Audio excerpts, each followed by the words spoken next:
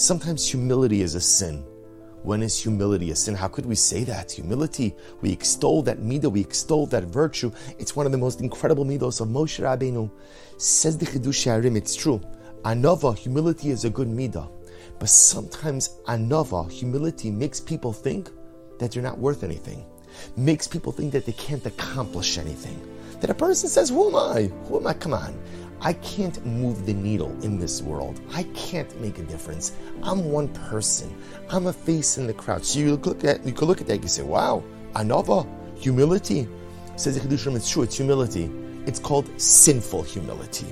Sinful humility is when you think you can't make a difference. Sinful humility is when you think you cannot affect change. Sinful humility is when you think that your actions have absolutely no repercussions or no effect or impact on anyone but yourself. It's humility.